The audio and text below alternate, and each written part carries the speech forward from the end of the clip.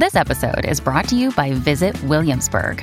In Williamsburg, Virginia, there's never too much of a good thing. Whether you're a foodie, a golfer, a history buff, a shopaholic, an outdoor enthusiast, or a thrill seeker, you'll find what you came for here and more. So ask yourself, what is it you want? Discover Williamsburg and plan your trip at visitwilliamsburg.com. When you need mealtime inspiration, it's worth shopping Kroger, where you'll find over 30,000 mouth-watering choices that excite your inner foodie. And no matter what tasty choice you make, you'll enjoy our everyday low prices, plus extra ways to save, like digital coupons worth over $600 each week. You can also save up to $1 off per gallon at the pump with fuel points. More savings and more inspiring flavors make shopping Kroger worth it every time. Kroger, fresh for everyone. Fuel restrictions apply. This is Optimal Relationships Daily, episode 1811, Love and Happiness, by Suzann Pawelski of livehappy.com. Hello, everybody. Great to be here with you today. I'm your host and narrator, Greg Audino, welcoming you back to another episode of ORD, and this time with a post that I'm really pleased to be reading for you. Today, we'll be taking a look at a reading that observes the intersection between positive psychology and relationships, which is right up my alley. I think you'll find the insight and the research to be pretty eye-opening and inspirational. So with that being said, let's get right into it as we optimize your life. Love and Happiness by Suzann Pawelski of livehappy.com. As important as positive emotions are for us as individuals, they may be even more important for our relationships. They help us forge strong connections with others by breaking down boundaries that separate us from each other. By broadening our attention in ways that help us see ourselves as less distinct from others, they allow us to create all kinds of relationships, including romantic ones. When we are in romantic relationships, we desire to expand ourselves by including our partner or spouse within ourself, and we associate that expansion of ourself with the other. Overlapping circles of self. The influential self-expansion model of love is based on the research of leading relationship scientist Arthur Aron, professor of psychology at Stony Brook University. Aron argues that self-expansion is a catalyst for positive emotions. He and his colleagues use pairs of overlapping circles to ask couples about their relationship quality. On one end of their scale, the pair of circles does not overlap at all, and on the other end, the circles overlap almost completely. The researchers have asked thousands of couples to pick which pair of circles best depicts how they feel about their relationship. The more overlap an individual feels with his or her partner, the better the relationship is likely to fare. This simple measure has been more effective than more complex surveys and interviews at predicting which couples will stay together and which will break up. While self-expansion triggers positivity, Barbara Fredrickson, Kennan Distinguished Professor at the University of North Carolina at Chapel Hill, and the leading researcher on positive emotions, finds it works the other way around as well. In a variety of experiments, she has found that even lab-induced positive emotions can help people see more overlap between themselves and others. These emotions can help people feel closer and more connected to their loved ones. And the more you continually kindle positive feelings in your relationships, the more connected and happy you feel overall. Our contagious emotions. Another way positive emotions can enhance relationships is through contagion. Just as we can pass colds along to our partners through physical contagion, so we can pass along our feelings to our partners through emotional contagion. Ever notice how when you spend time with your partner, you often wind up feeling the emotions he or she is experiencing? Emotional contagion is rather complex and often happens below the level of our consciousness. It results from the fact that we are built to mimic each other. As infants, we start mimicking our parents soon after we're born, behavior that is critical for our development and constitutes a primary pathway to learning and growing throughout our lives. Emotional contagion results from our tendency to copy or synchronize our facial expressions, vocalizations, postures, and behaviors with those around us, and as a result, take on their emotional landscape. So although the underlying processes are different, we can talk about catching emotions from others, just as we can talk about catching their colds.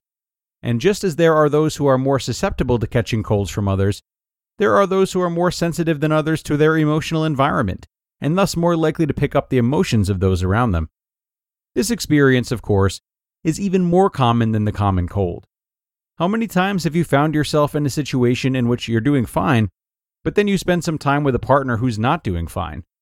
Soon you begin picking up the other person's negative emotions, and before you know it, you're not doing fine either. Your partner's negative emotions have spread to you, and you are now feeling them yourself. How emotions spread. Researchers have studied this phenomenon by various means and have documented ways in which emotional contagion can result in behavior change. One such researcher is Sigal Barsade, now professor of management at the Wharton School at the University of Pennsylvania. She and her colleagues conducted an experiment with 92 college undergraduates, bringing them into a lab and randomly assigning them to 29 groups of 2 to 4 students, each to simulate a managerial exercise. In some of the groups, she also included a research confederate, an actor trained to display a negative mood. Before beginning the managerial exercise, participants completed a mood questionnaire rating how they felt at the moment. Each participant, including the confederate, took turns giving a presentation. Immediately afterward, participants completed another questionnaire with the same mood items they had rated previously. They were also independently rated by video coders trained to recognize emotion through facial expression, verbal tone, and body language. Sure enough, the groups with the research confederate became more negative over time, with lower levels of cooperation, decreased perceived performance, and more conflict as compared to the other groups in the study. This indicates that negative emotions can not only spread to those around us, but also negatively affect behavior and performance. This study and others like it show us how important it is to be aware of our emotional states. The negative emotions we're feeling can easily spread to our partners, and this can affect not just how we feel, but also how we behave. You just listened to the post titled Love and Happiness by Suzann Pawelski of LiveHappy.com. Discover why critics are calling Kingdom of the Planet of the Apes the best film of the franchise. What a wonderful day! It's a jaw-dropping spectacle that demands to be seen on the biggest screen possible. We need to go. Hang on. It is our time. Kingdom of the Planet of the Apes. Now playing only in theaters. Rated PG-13. Some material may be inappropriate for children under 13. Another day is here, and you're ready for it. What to wear? Check. Breakfast, lunch, and dinner? Check. Planning for what's next and how to save for it? That's where Bank of America can help. For your financial to-dos, Bank of America has experts ready to help get you closer to your goals. Get started at one of our local financial centers or 24/7 in our mobile banking app. Find a location near you at bankofamerica.com/talktous. What would you like the power to do? Mobile banking requires downloading the app and is only available for select devices. Message and data rates may apply. Bank of America N.A., member FDIC. And thanks so much to Suzann. So though she is a contributor for Live Happy and this post was featured on their site, it's actually an excerpt from a book that she co-authored with her husband, James. They're both positive psychology experts, and the book is called Happy Together, Using the Science of Positive Psychology to Build Love That Lasts, for anyone who might want to check it out, which I highly recommend doing. The points and the research cited in this article or book excerpt were all really terrific. And there's a lot to extract from this excerpt, as I'm sure you could see how its content would extend far beyond romantic relationships. You might think about how our emotions are affected by friendships, work relationships, acquaintances, even passers-by. So it's a good opportunity to reflect on the types of people we keep around us at all times and in all facets of our lives.